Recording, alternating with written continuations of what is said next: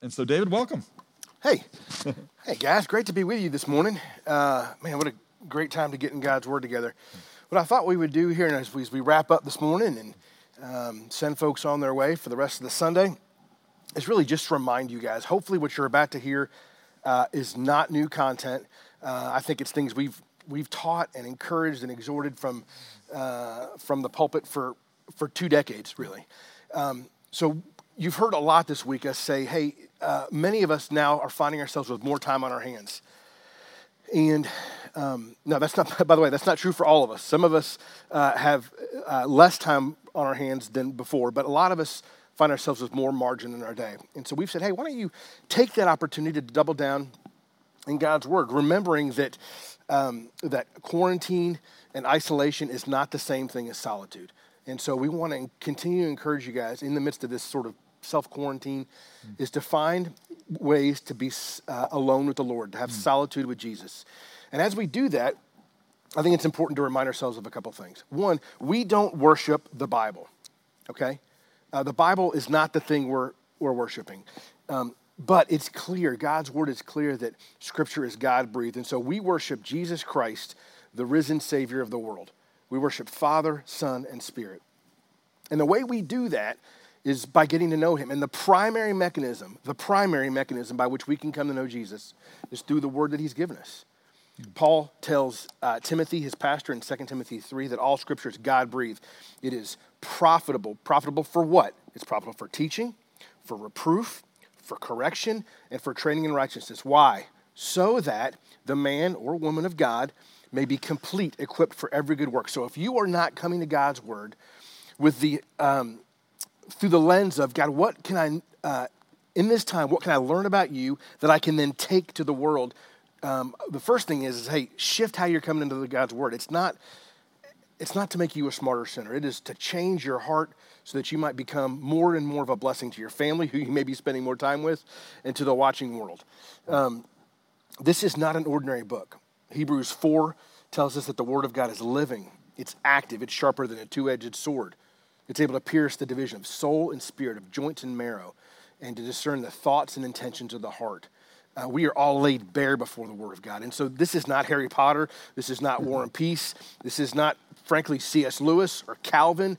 This is God's Word inspired. Not Come and See. Not Come and See, although that's a great book. No, listen, I want you to read this one, right? Yeah. Because it shows us who the Father, Son, and Spirit is. It shows us the God that we do worship, who He is. It's the Word of God, and it should drive us to Him. So, David, I know when you study the Word of God, as you go through this thing, there's a couple of things that you bring in your mind, and you've used the word thoughtfulness and patience and repetition. So why don't you explain those? So now we're going to talk about this idea. When we open up a text, okay, this is what we bring. The thoughts that he's already mentioned. Yeah. Okay? So it's the Word of God. It's not Harry Potter. Not Harry Potter. God wants to reveal Himself to you more than you want to be informed by Him, so it's not playing hide and seek. So I just finished going through First Thess. I knew that we were going to be teaching it from on a Sunday weekend services, and so I jumped in sort of late January, and I just finished this past week First Thess. So that's, I don't know, 7, 8 weeks on a book that's 5 chapters long. And so I became really familiar with First Thess because I kept reading it. It's, like as Todd said earlier, it's short. You can read First Thess, the whole book, in about 15 to 20 minutes, depending upon how fast you read. And so there is value in repetition and rereading the whole book in one sitting. Now, like Exodus, you may find, hey, that's going to be a little bit longer slug of time. If you want to try and read Exodus in one sitting, I would encourage you to do it. But recognizing these smaller books, read and reread the whole book because you start to pick up themes that you wouldn't otherwise pick up just looking at one part at a time. So when you read it, David, the thoughtfulness is kind of the stuff I always said. You come expectantly, humbly, eagerly. Yeah. And know what this is, the Word of God. Yeah. But then you use the word patience. Yeah. Tell them why you say you come with patience. Yeah, because first of all, God's Word, this is an infinite God revealing Himself to a finite man.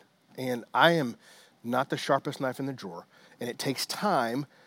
Time is measured not in days and weeks, but in months and years and decades for me to really begin to continue to deepen my love and my affection and my understanding of the Word. And so don't feel like if you have an hour that you're going to get everything you can get in an hour. It's okay to say, hey, this is a long-term journey. I want to be patient and let the Word of God work its way through me, knowing that I may be more open on Monday than I would have been on Sunday because of whatever's going on in my life. The Spirit may be moving in me today in a way that I wasn't allowing Him to the day before, because God's Spirit always wants to push me towards holiness and towards purity and towards Christ-likeness. The issue is am I open to that on a particular given day? And so we want to be patient with God's Word. Allow it to do the work. And look, it's totally great if you want to read through the Bible in a year.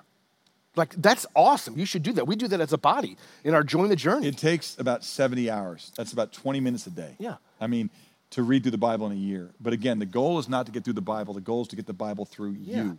And I would just encourage you to, as you read, one of the things that David's done, now I want to get to what you did with Thessalonians, and we're going to actually show them a copy of what you did when you did 2 John. Yeah. Because one of the keys is repetition. Yeah. So you read the book again and again and again. It's how I see some of the patterns, so how I see the thankfulness in 1 Thess 1:2 and 2 Thess 2:13 and 1 Thess 2:13 and then 1 Thess 3:9. Yeah. You see those kind of patterns, right, when you read it a lot. But they only come through repetition. So my family, I'm a product of the 70s and the 80s, so I'm a big Star Wars guy.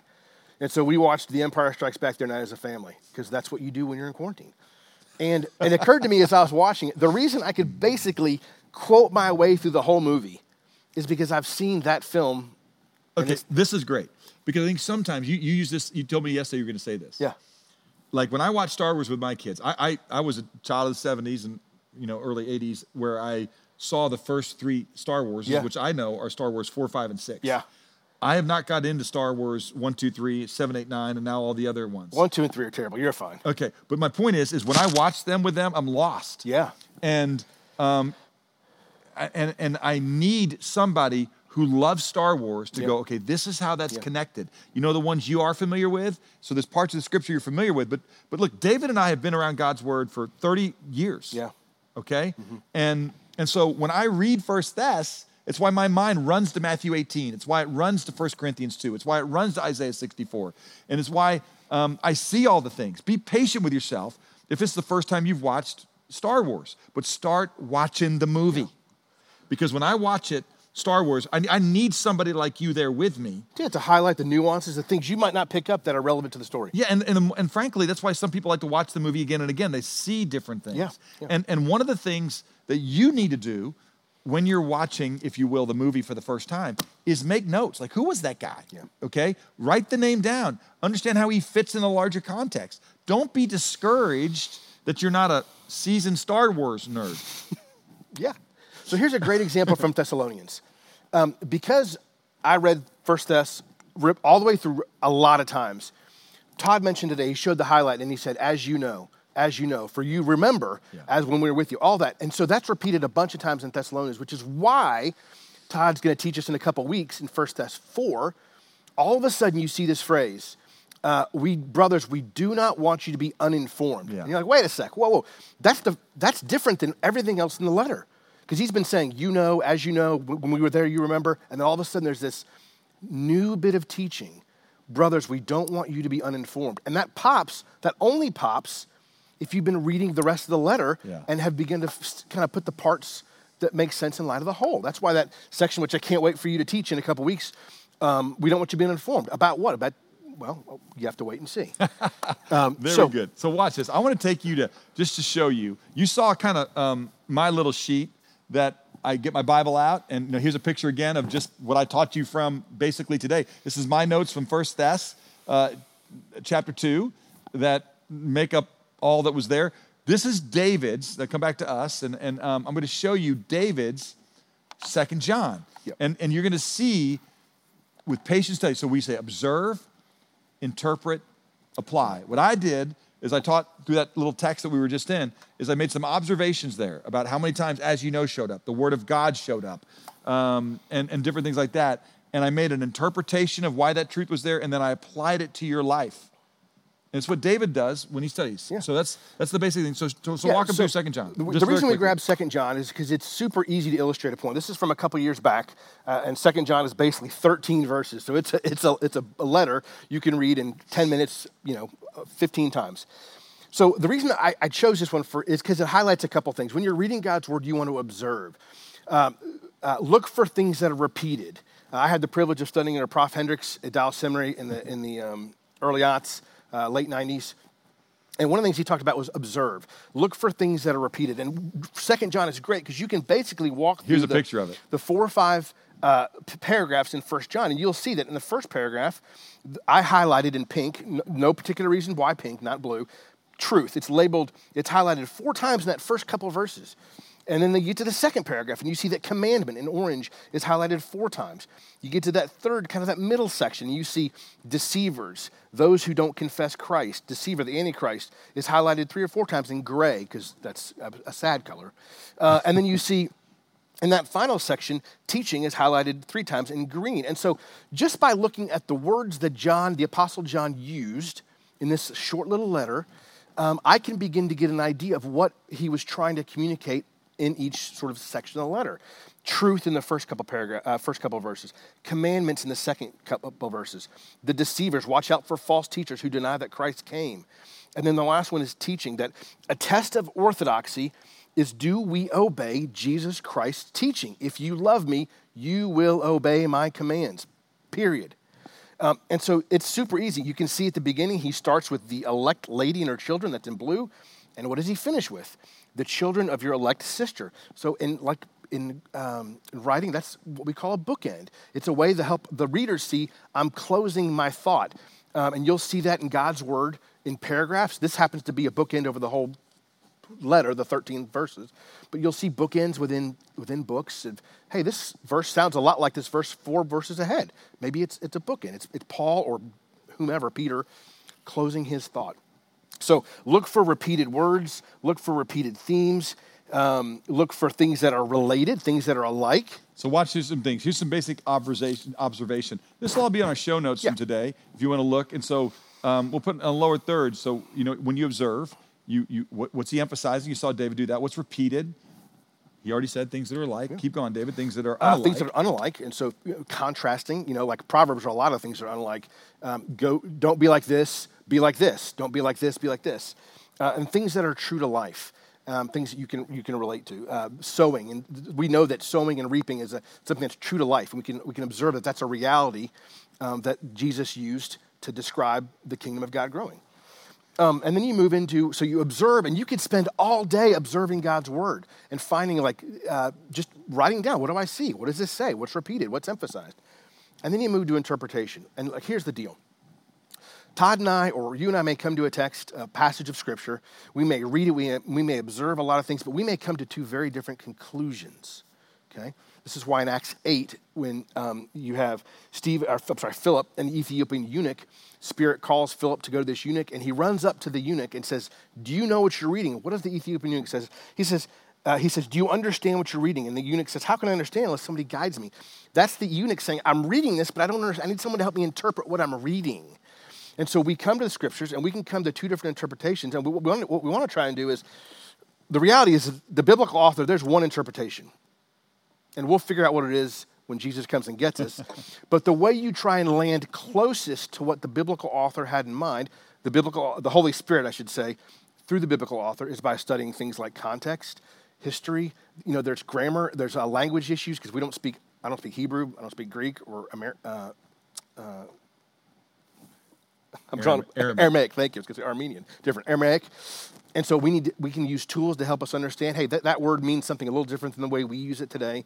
And so there's all kinds of ways you can, tools to help close the gap between what Paul wrote to the Thessalonians in, depending upon when you think he wrote, 50, 60 AD, and what we're reading as we're trying to interpret and understand what did he mean in 2020. And there's tools to do that. And the Holy Spirit, again, wants to illumine his word to you. He's not playing hide and seek. So he wants to help you interpret. And then lastly, and maybe most importantly, is the so what question. Is how do we apply this? The last thing we want for myself, for Todd, for you whom we love, is for you to be smarter sinners, for you to now have more Bible in your body that you're not applying. Because now you're just under more accountability for you're not doing what you should be doing. And so we got to figure out, God, what would you have me do with this truth? Todd talked about this morning that I long to be with you, right? And we're separated here, Paul, for a different reason than we are today. And so what can I do with that longing? How can I take that truth that just like Paul wanted to be with the Thessalonians, we would love to have you here with us this morning. And so what can we do to bridge the gap in this interim? That's how we would figure out how to apply that.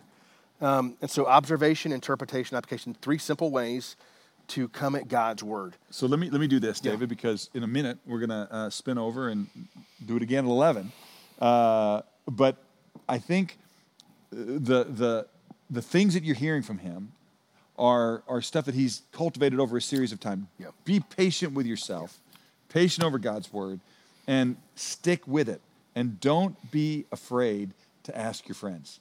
And so one thing that he and I are excited to share with you this morning, and we know that some of you guys have turned off, and we'll figure out a way to push this out tomorrow in the current, but we have our equipping classes, one of which is how to study the Bible, and we're going to make them available to you during this time, again, online. So here's a little slide that will give you the link that you need to go to. It's watermark.org/equipping courses. You can learn about the life of Christ, answering tough questions, and here's the one we're going to really push you to right now is Keys to Effective Bible Study. So I would encourage you to go through that with your community group. If you're not in a community group and you're watching, then we'll put you in a group with others with a moderator. But you can go and sign up in that particular place and take advantage of this season where you've got more time, not to binge watch a lot of other things, but to train yourself to binge in God's word the rest of your life. Yeah. Bible first, Bible most. Yeah. All right, would you just close us in prayer? Love to, yeah. And we'll slide out of here. Don't get discouraged when you see what this brother can do with just a few minutes with the Bible, because he's watched Star Wars. He's read his Bible for a lot of years. Yeah. All right? There's no greater investment of your day than getting in God's word. So let me close this in prayer, and then we'll get going. Heavenly Father, we just thank you that you have provided us a sure and clear word to guide our lives, to explain clearly how this chasm that we cannot cross has been, how a bridge has been put across through Jesus Christ. Thank you that the story of your book to us is the story of your rescue of lost and broken humanity. Thank you that it connects together. I pray for my friends this morning, wherever they're tuning in from, that you would bless them. I pray that their hearts might be stirred to want to open your book, maybe for the first time, maybe for the 400,000th time. I pray that it would bring hope to their hearts. You would remind them, you would convict them in areas where there is sin, where there's behaviors and attitudes and perspectives that you want to shift and bring more in line with your word. I pray that you would speak peace, and that we would remember that maybe the most frequent command from you is that we should not be afraid. So in moments like this where there is a tendency to be fearful and to be anxious, would you provide comfort and hope to our hearts? I pray for husbands and dads to lead well right now. I pray for moms to be patient and to be a source of hope and confidence to their husband and their kids. I pray for our single friends that they would use this time wisely to deepen the reservoir in their heart. God, you say in Psalm 119, the psalmist said, I have hidden your word in my heart that I might not sin against you. I pray that would be true in my life. I pray that would be true in the leadership of this church's lives. And I pray that it would be true in the life of our body of Christ here at Watermark. Thank you for Jesus. Thank you that we can have hope in the midst of uncertainty. We can have confidence when the rest of the world is on shaky ground. We love you. We pray you would stir our affections that we might learn to love you more. In Jesus' name we pray. Amen. Bless you guys. It's been such a privilege just to be together with you this morning, and we long to be together with you soon. We're absent in body, but not in spirit. That's a little statement that we use a lot. Came from your Bible right there in 1 Thess 2:17. We can't wait to be with you soon. See you tomorrow on Watermark TV. Have a great week of worship.